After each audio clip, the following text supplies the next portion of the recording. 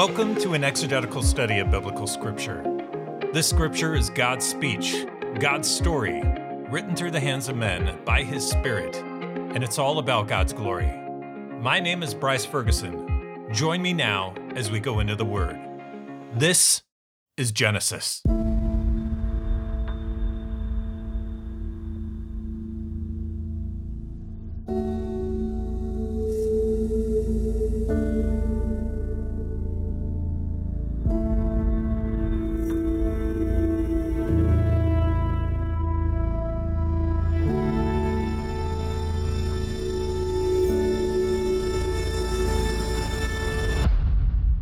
Good day, my brothers and sisters. I greet you in the wonderful name of our Lord Jesus Christ to a time together in God's scripture and to learn from the Holy Spirit through the living and active Word of God.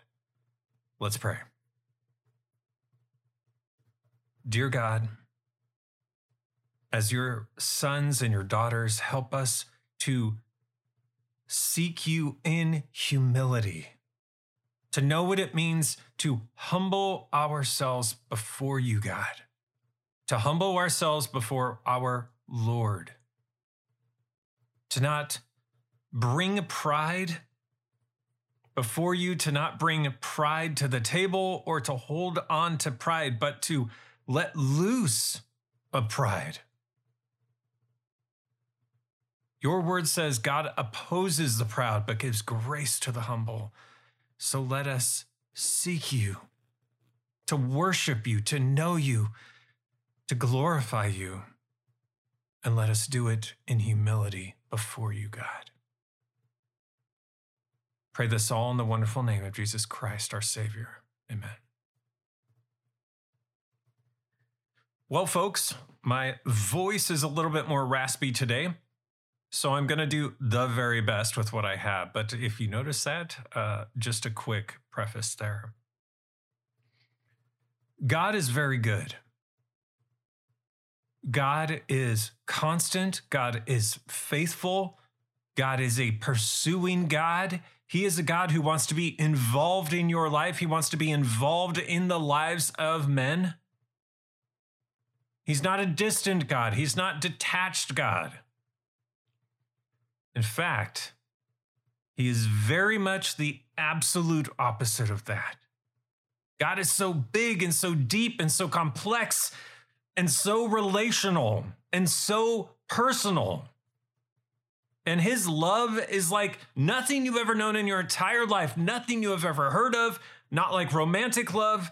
It is this all-encompassing love, and this is what he offers to anyone who would repent of their sin and believe in his Son, Jesus Christ.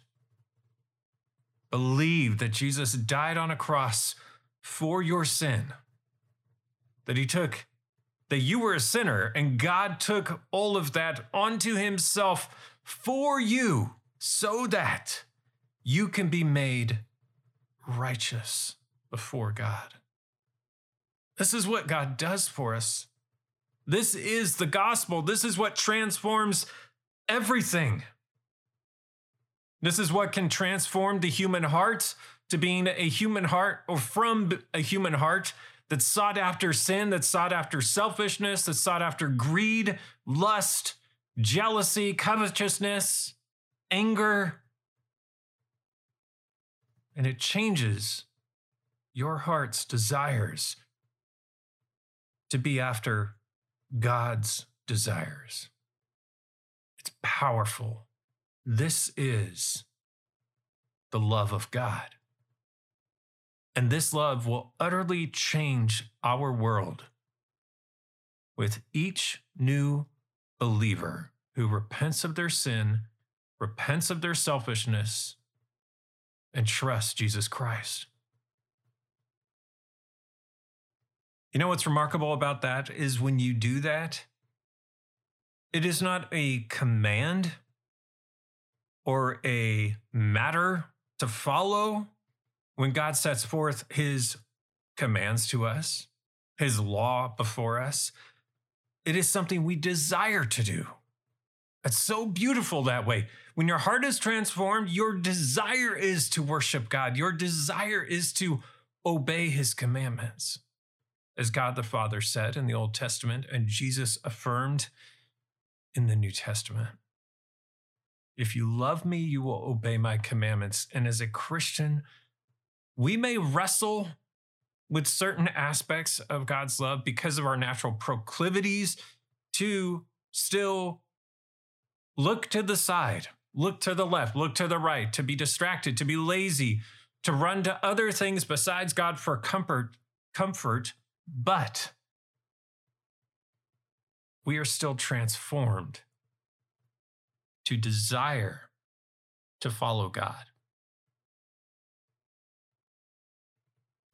And that's powerful. And when you give your heart to God, that transforms everything in your life. How you look at sin, how you deal with sin,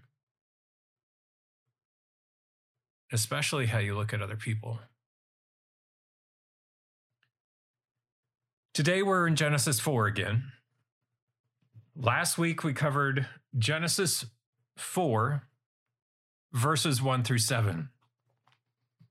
Adam and Eve's direct descendants, their first two sons. And Eve gave credit, saying to God the Father, saying, I have gotten a man with the help of the Lord.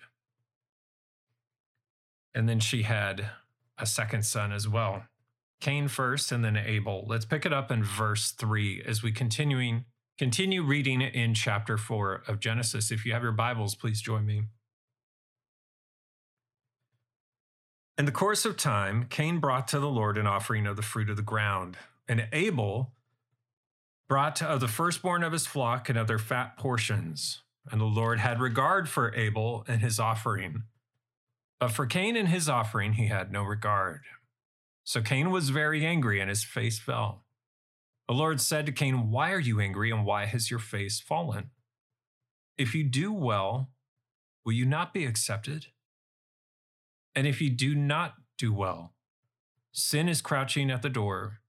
Its desire is for you, but you must rule over it.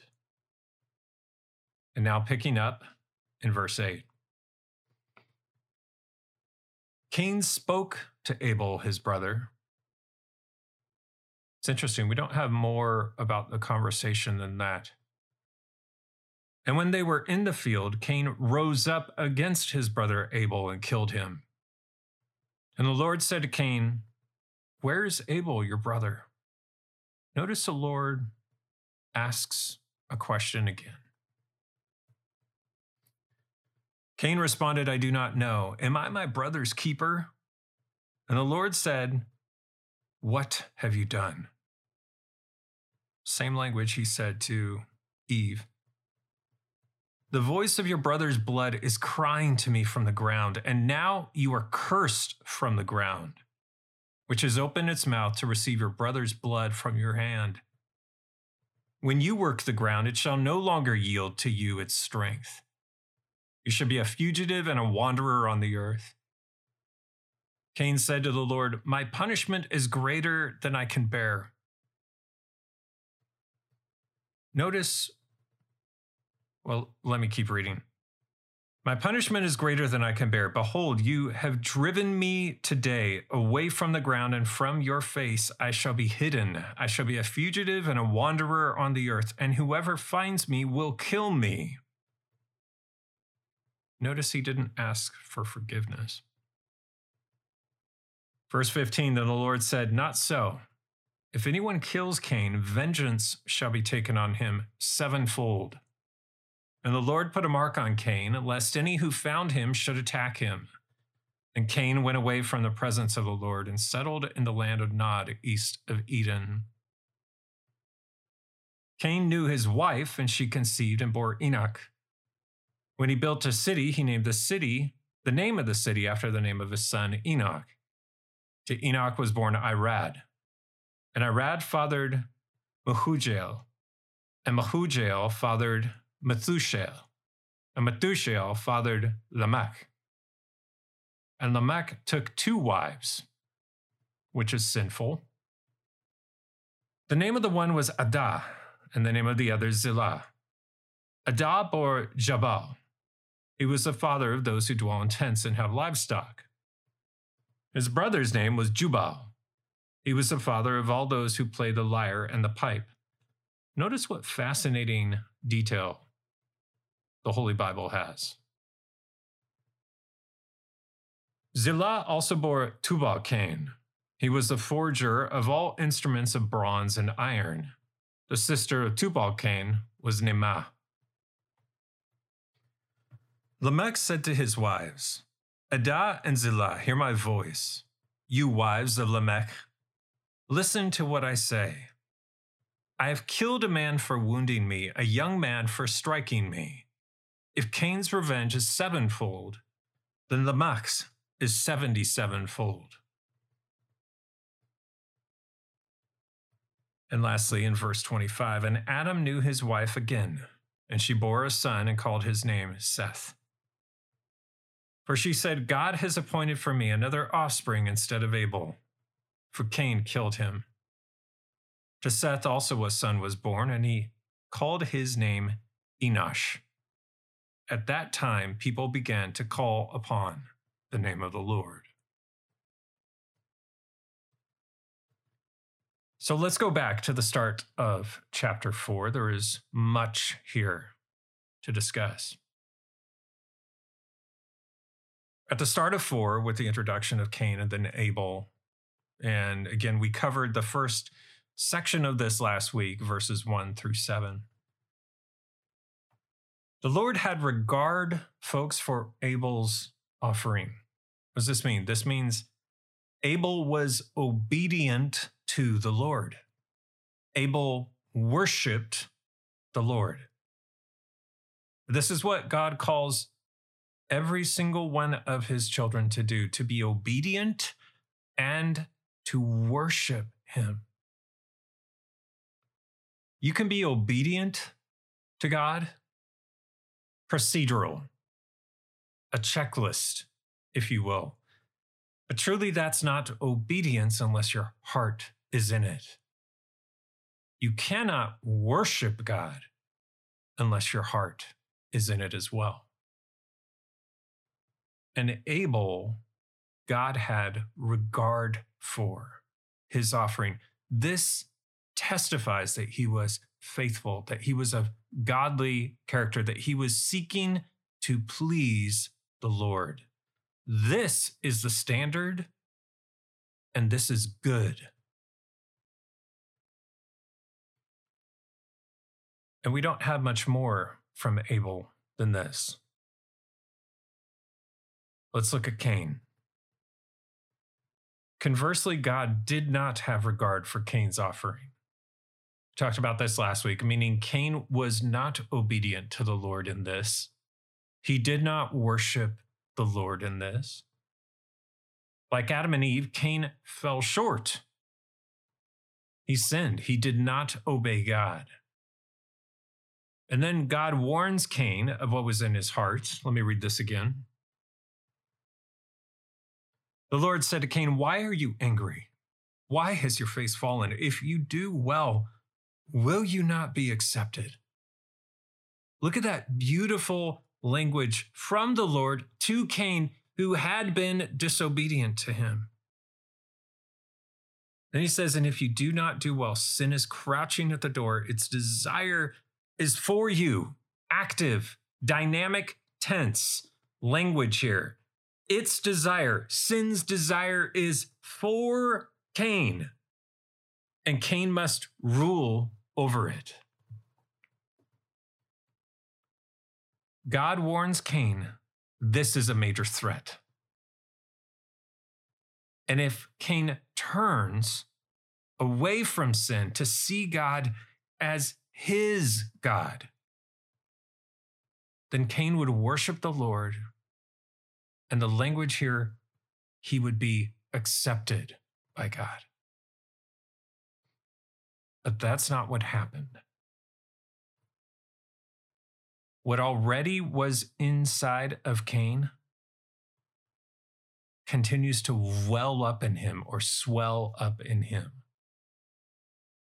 And then, like God to Adam and Eve, God banishes Cain from the land of his family. And it says the presence of the Lord, that he must instead be a wanderer on the earth. Let's look at this again.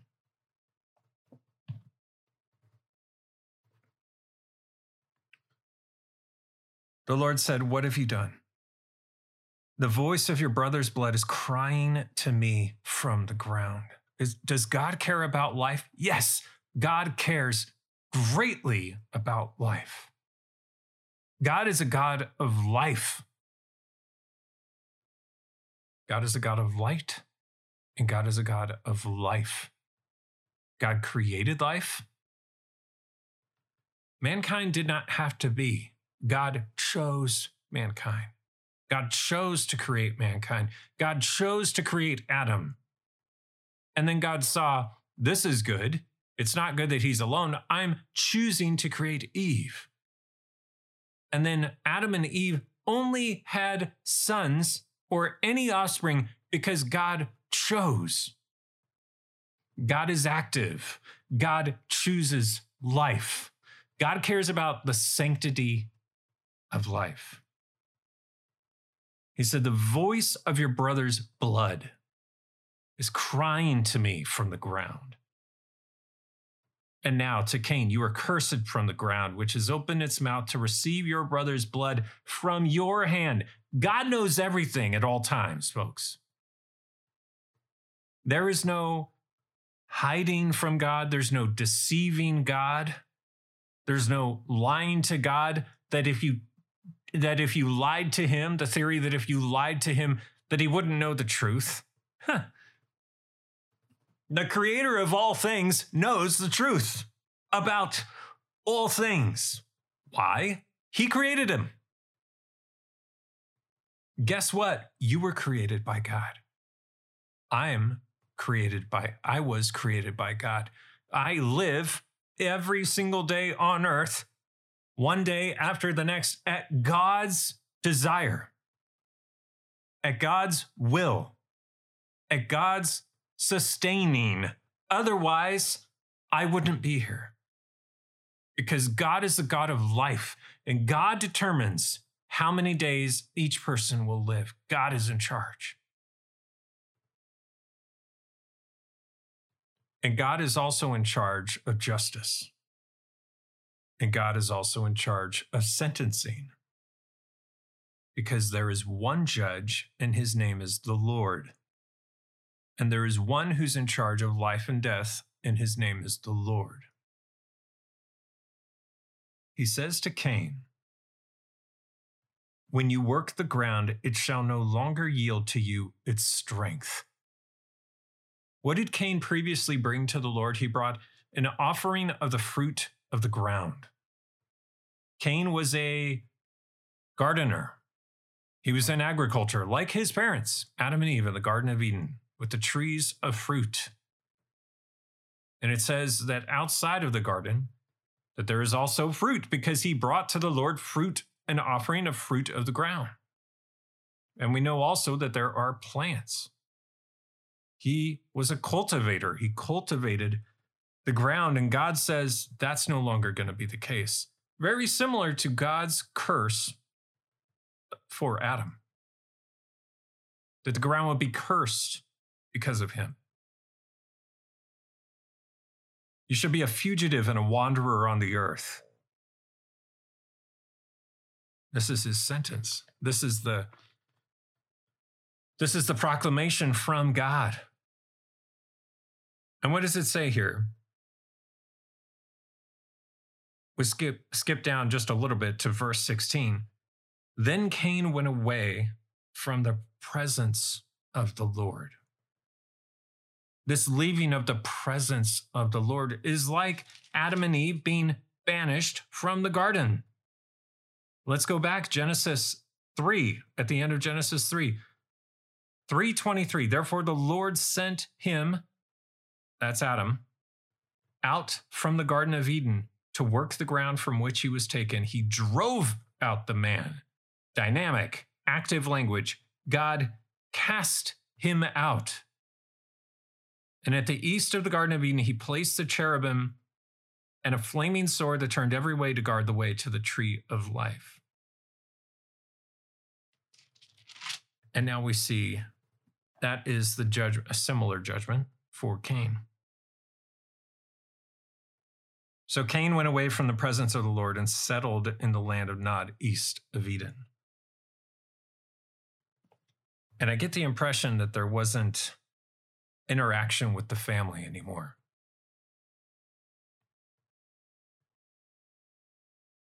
And this is all part of God's plan. Did God orchestrate this? Did God cause Cain or cause Adam and Eve to sin? No. Absolutely not. But God always has a plan. And God's plan for his people in covenant with him is always part of his plan.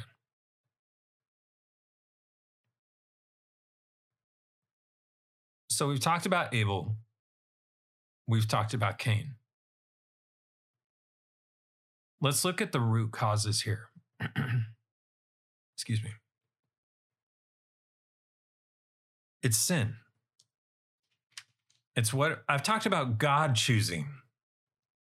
God is active. God is dynamic. God chooses life. God chooses mankind. God chooses to have a personal relationship with us. God chooses to have covenant with his people.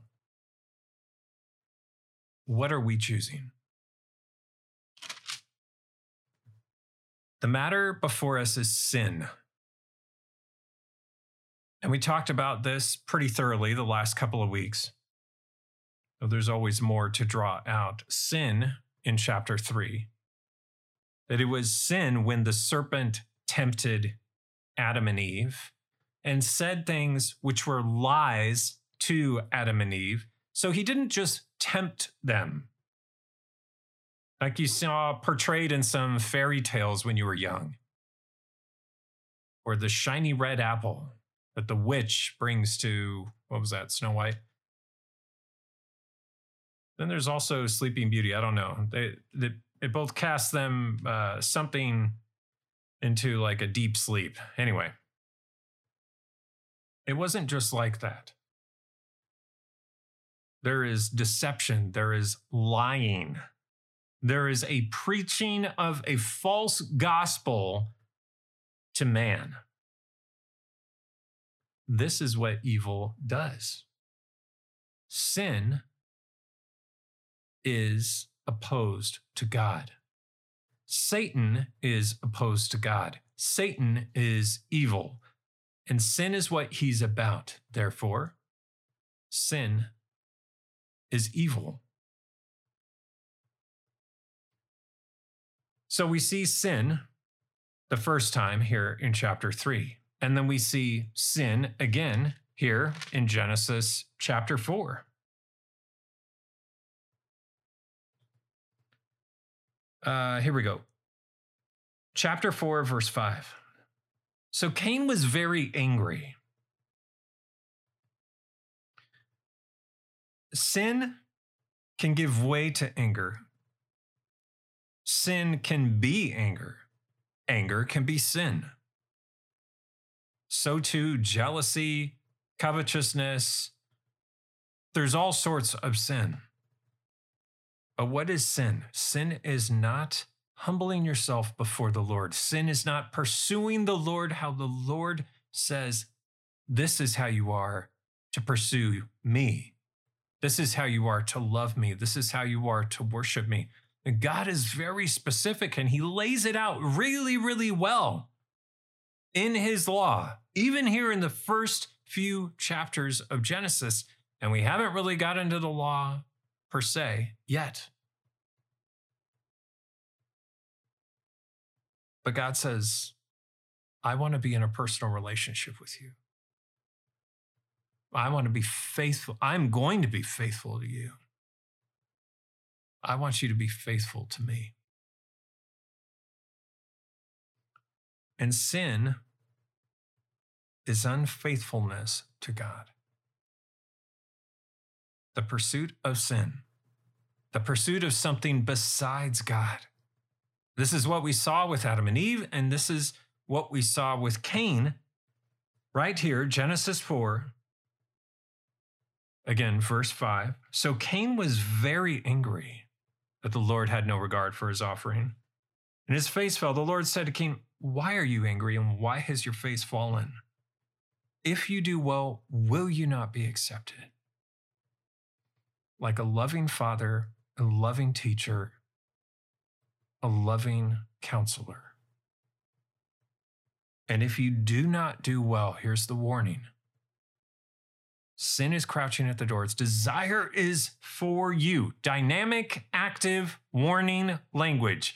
Sin's desire is for you. And folks, this is true for us today. For every single one of us today, we encounter temptation and we encounter the thoughts of sin or the great temptation of it around us on a regular basis. And all of us struggle in different ways. But Satan and evil and sin are very, very active all around us. It's pervasive. And what God says to us today is what he said to Cain here in verse 7, but you must rule over it.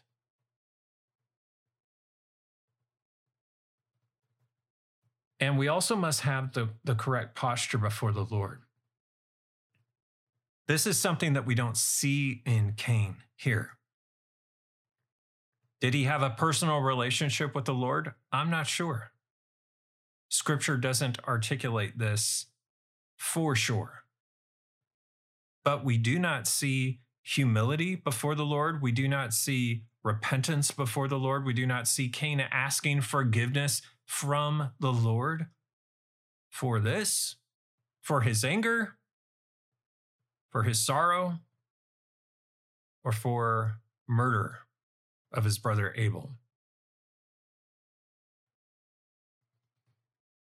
And you must have that kind of posture before the Lord.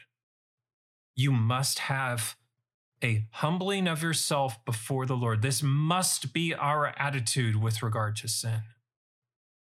And this tells the Lord in worship. It says, God, it's like salvation. It's like repenting of your sin and trusting in Christ for your salvation. And we take the same posture. Now, Christ died once for all. So let me make that clear. But when we come to the Lord and we ask forgiveness for the sin that we have committed, even yes, now as Christians, we need to have this posture of humility before the Lord. We are worshiping God when we take the posture of humility before the Lord. It's not worship of God when we sin. No, that's the opposite of worshiping God. That's doing something not completely unlike Adam and Eve in the garden. That we're taking something that God has said is prohibited. That we're engaging with it, we're participating in it, or perhaps it's the omission of something good that God has called us to do. Because sin can be both commission and omission. And if we're omitting something that God has called us to do, like being generous, or giving to the church, or serving those in need. These are all things that God has called us to do. And if we do not have a generous heart, if we're not willing to serve, first of all, the church, let alone other people, then we're not doing what Jesus said when he said, love the Lord your God with all your heart, soul, mind, and strength. And the second commandment is like the first, you shall love your neighbor as yourself. So sin can be both commission and omission, but sin is the opposite. So when we do the opposite, or when we think the opposite, because sin can also be a thought, not just an action or the omission of an action. What's the next thing we do or think about? Because God is calling us to prayer. God is calling us to submit ourselves again to the Lord and to, unlike what Cain did here, ask for forgiveness. Say, God, I love you. And it's completely on me. I'm not going to blame shift like we see so often in our culture, like we saw partially from Adam and Eve when they were confronted about it, when they were, I would say, confronted, though God asks questions with a father's heart about those whom he loves. He asks questions because it's a relationship. But we need to have the posture of humility before our Almighty God and our Almighty Savior, the one whose name is faithful and true. Jesus says, I am the way and the truth and the life. Do we have that type of response when we sin before our Lord? We need to.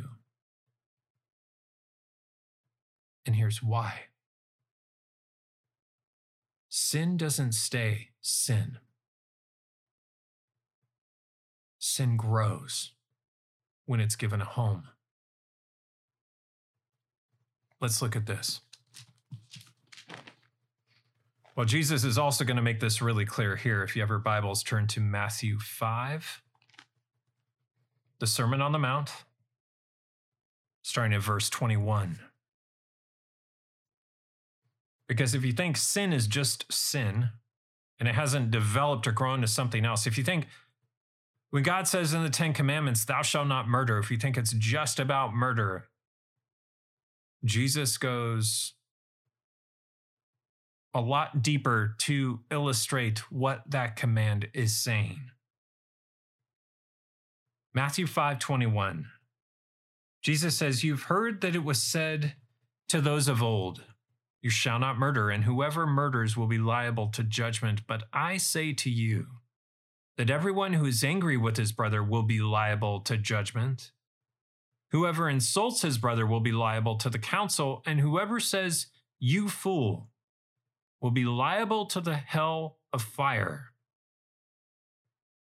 So if you're offering your gift at the altar and there remember that your brother has something against you, leave your gift there before the altar and go. He's talking about worshiping God.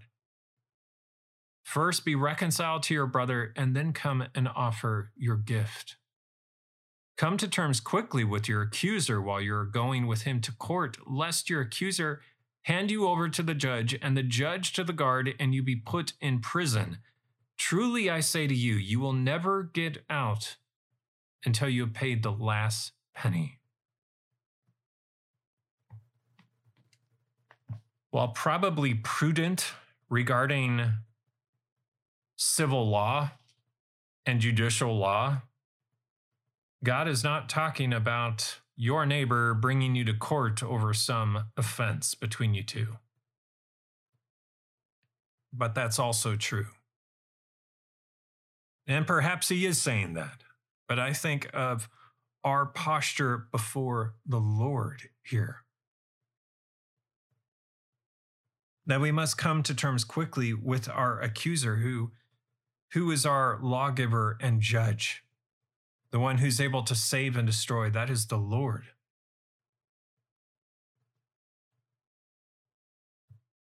But it's also true of our brother here.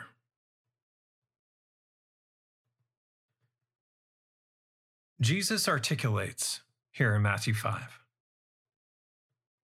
Everyone who is angry with his brother will be liable to judgment.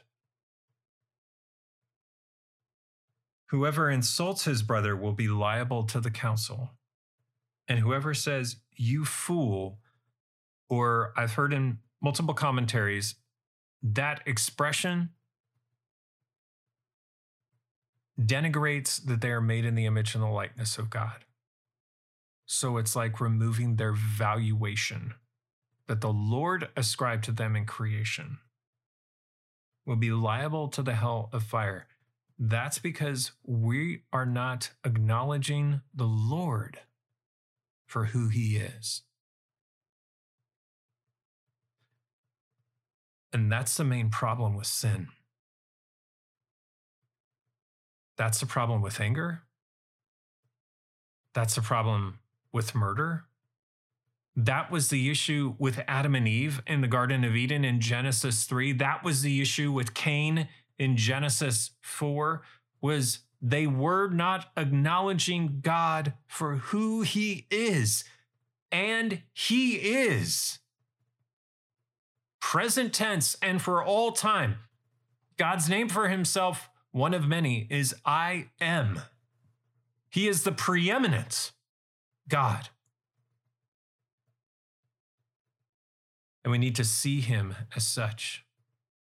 So Jesus articulates here in Matthew 5 that yes, murder is wrong because it goes against the commandment of the Lord, and anger is wrong. There are a few instances of righteous anger in the Bible, like when Jesus was in the temple and he overturned the tables. This is a rare circumstance, folks, and it's not going to be duplicated. So I'm not saying any of us should go and overturn tables in the temple or in the church. But this is because the money changers were not dealing honestly with the people of God when it came to selling sacrifices to God.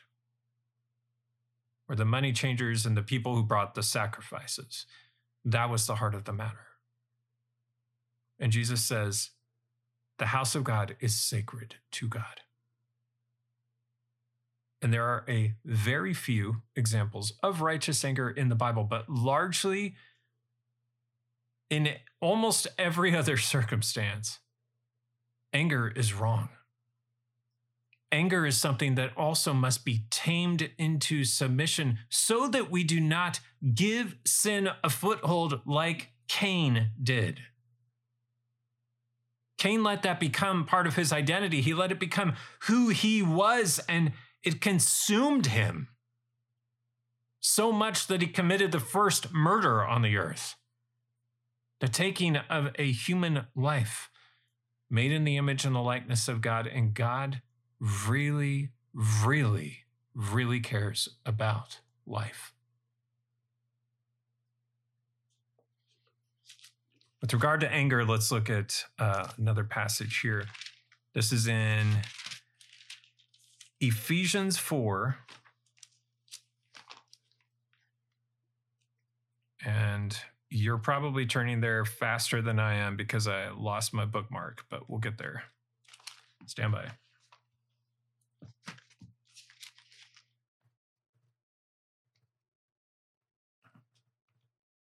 Oh, come on. Stand by. We're right here.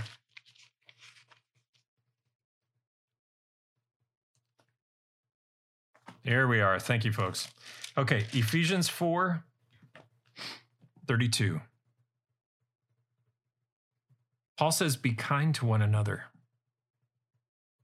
With regard to anger, Paul says, well, Paul wasn't specifically speaking about anger here, but he was speaking about something quite similar just before it. He says in verse 31, let all bitterness and wrath and anger, there we are, and clamor and slander be put away from you. He's talking to the church. Along with all malice, be kind to one another. Yes, we must have kindness in our hearts in glorifying God and honoring each other. Be kind to one another, tender-hearted, forgiving one another, as God in Christ forgave you. Folks, if you struggle with anger, if you struggle with sin, that's all of us. We must remember to have the right posture before the Lord and also to remember how much we've been forgiven of. When we look at our neighbor, when we look at our brother in the church, when we look at someone outside of the church, you still have to see them how God sees them. That God sees the sanctity of a human life that he created. They may do things that you find objectionable, but God still calls us to pray for them and to treat them with as much respect as we can for the glory of God. Some cases are very, very unique. In some cases, people do not have any form of relationship with someone else anymore because they've been so engrossed with sin or because they become so offensive and disrespectful to them. So for them, I believe God still calls us to pray for them, to pray for their repentance before the Lord. Because we are all made by God.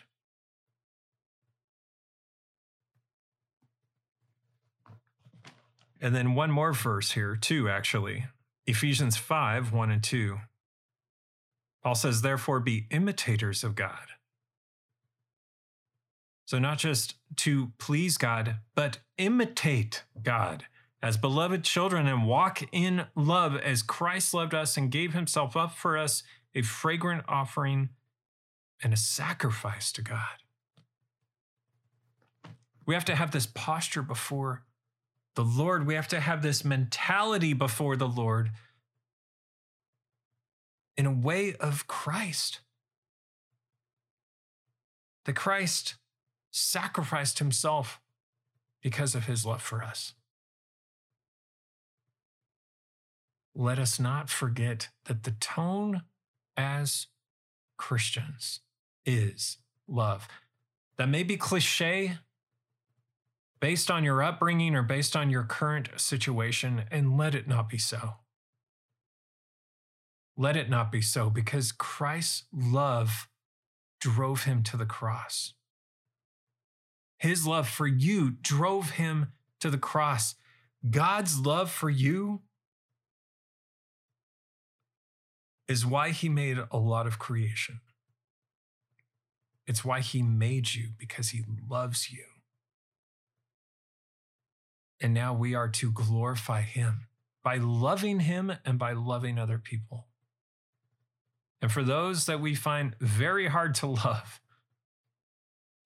to try again to love because of how much God did for us. Now let's talk about murder. Murder is along the spectrum of anger. It's the ultimate end of anger. And with anger, I will say hatred, because they're really quite similar. A couple points. I think it's important to remember. Number one, that there is evil in the world. That there are people who do evil things, and there are people who choose evil. They choose to do evil things. We all choose what we're going to worship in our life, what we're going to value in our life. We choose so many things. And God says, who do you choose? Do you choose me? Do you choose to worship me? But evil people and people who are focused on evil don't choose God, they choose evil.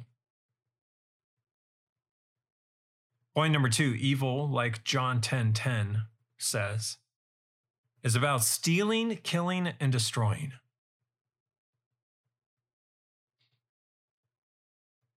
So if you see or read cases in your life or on the news, or you talk to your friends, and there are cases of theft, and there are cases of murder, and there are cases of defamation or slander or libel. Yeah, this is a signpost for evil. This is what evil does. This is what Satan does, and this is what evil does. And evil is very active. Point number three, it's important that we know all of this exists in the world. And it practically has since the beginning. Evil tempted Adam and Eve in the garden. And they chose to do evil at that moment. Evil welled up inside of Cain. He was consumed with jealousy and anger so much that he murdered his brother in Genesis 4. He chose to do that. So you don't have to wonder specifically why there is evil in the world. God knows why. But we must know that it not only exists, but it is very pervasive. That it's all around us. And when you see people causing discord or division or deception or lying or slander, or they're consumed with anger, jealousy, sexuality, whatever it is, these are all traits of evil if it's outside of God. And a lot of these are just that. And if you're consumed even with something good, but it's like an undying fascination or a fix, you have it affixed in your mind and you're not affixing yourself on the Lord, then you're completely missing out. You're completely missing the mark. And God says, focus on me. See, we can elevate good things that God has given us up to the level of God in our personal life. But God says there's only one who's on the throne. There's only one who has that place. And that's God alone.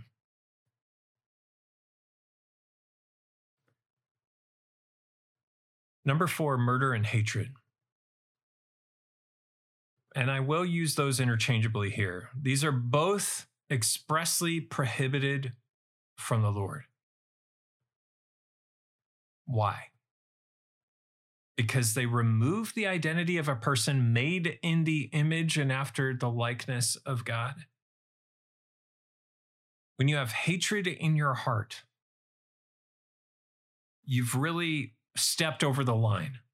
That's anger to a whole nother extent. And God warns over and over again about hatred. And murder is abhorrent because 1, it removes a life, and God is all about life. And 2, the one who commits the murder substitutes themselves in the place of God as the ultimate judge, as the one in charge of life and death. And they see, there's a life here and I'm going to take it. But only God is in the position of creation and reclamation, if you will, to give it a word. God is the one who's in charge of life. And as James 4:11 and 12 says, if you judge the law, you are not a doer of the law, but you're a judge. And there is only one lawgiver and judge, he who is able to save and to destroy. But who are you to judge your neighbor? We have to remember our posture before the Lord. We have to remember the order of creation before the Lord. We have to remember the Lord. We have to worship the Lord. We have to obey his commandments because God set this forth for his glory. And here's another great part for our good.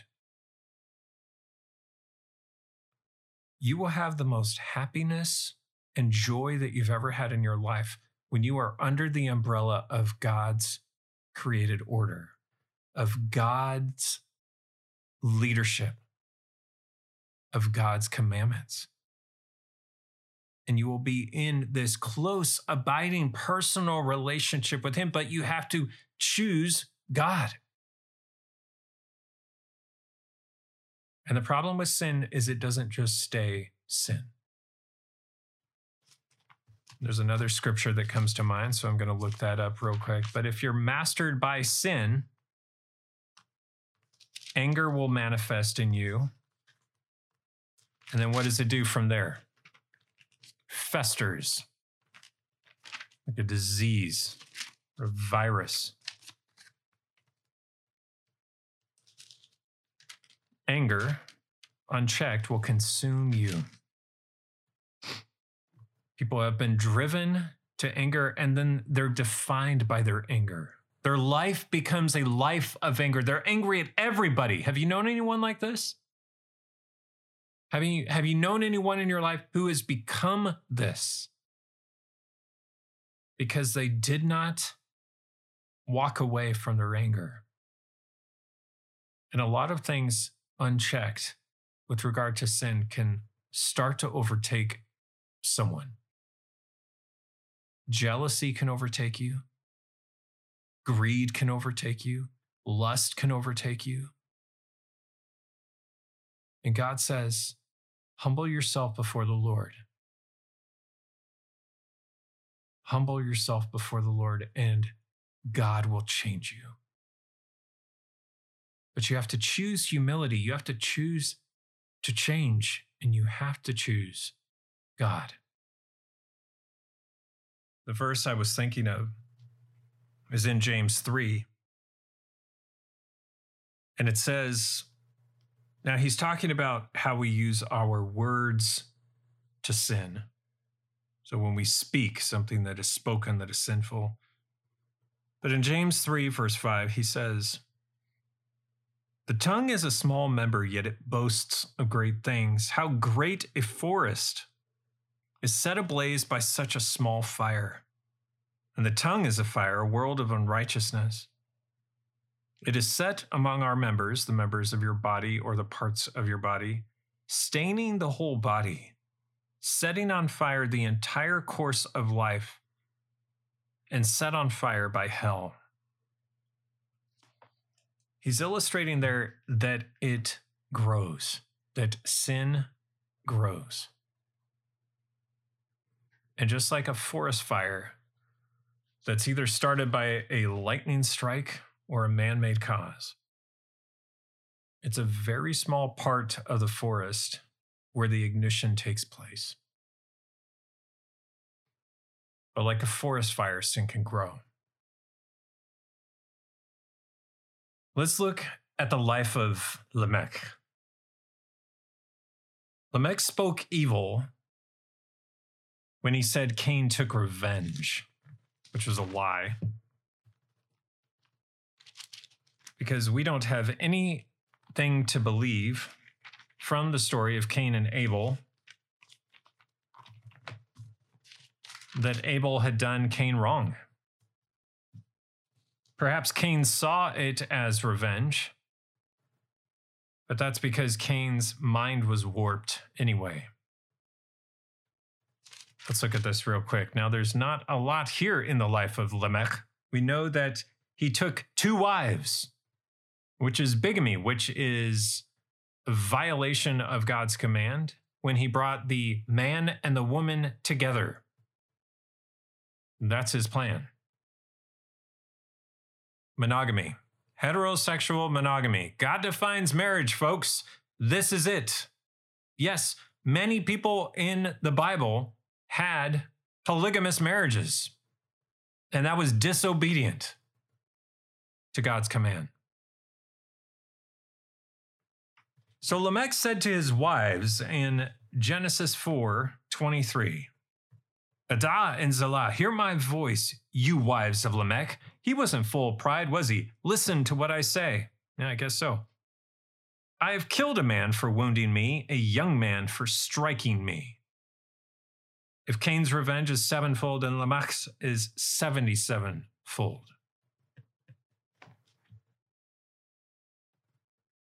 So Lamech spoke evil when he said Cain took revenge, because we have nothing to believe that it was a case of revenge. And God prohibits revenge. God says in his scripture, revenge is mine, saith the Lord. That there is one lawgiver and judge, and that is God alone. Then Lamech continues in his sin to boast that he killed a man for striking him, which Abel never did to Cain, and that Lamech believes in revenge. So he sinned by marrying 2 wives. He sinned by thinking or believing that Cain was allotted revenge, first of all, because God doesn't believe in that. God doesn't believe in murder. In fact, God prohibits it. It's a commandment. And then Lamech said that he would be of, in the biblical language, this is interesting here, 77-fold. Or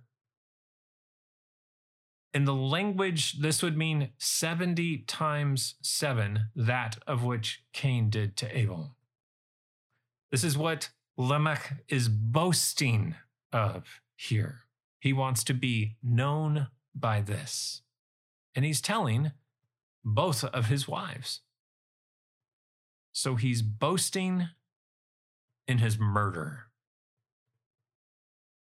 And either he's saying that one murder was so much greater than Cain's murder of Abel, or I've done this and I'm going to do more. He hates human life, apparently. And there are examples of those in our culture who hate human life. And abortion is one of those. Abortion is the ending of human life. The choosing, it's the choice. We all get to choose. God gives us a choice. Choose for you this day whom you will serve. Are we choosing God, or are we choosing something else? And Lamech is choosing murder. And Cain chose murder. And abortion, choosing, is murder. But in every pregnancy, the mother always has the choice to choose life. And that is of God. Not much else about the life of Lamech. Let's look at the other descendants of Adam and Eve. The other descendant, singular.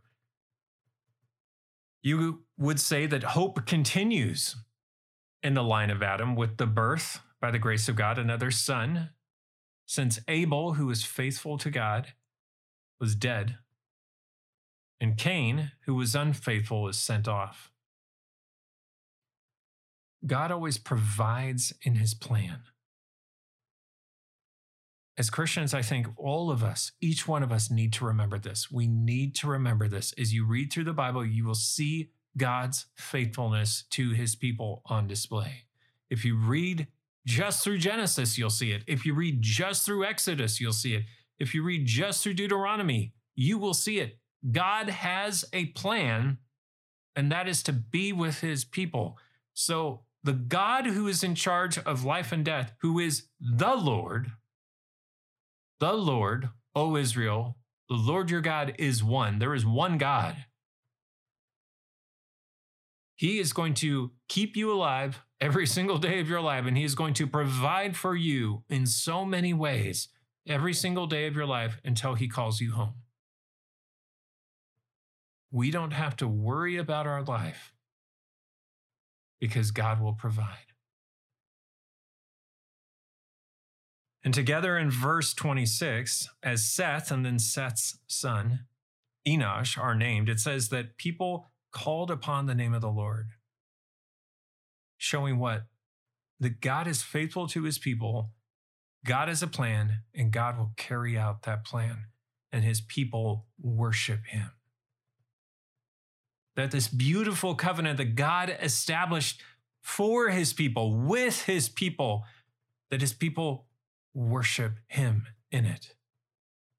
And though they may go astray, they come back with hearts of humility to the Lord.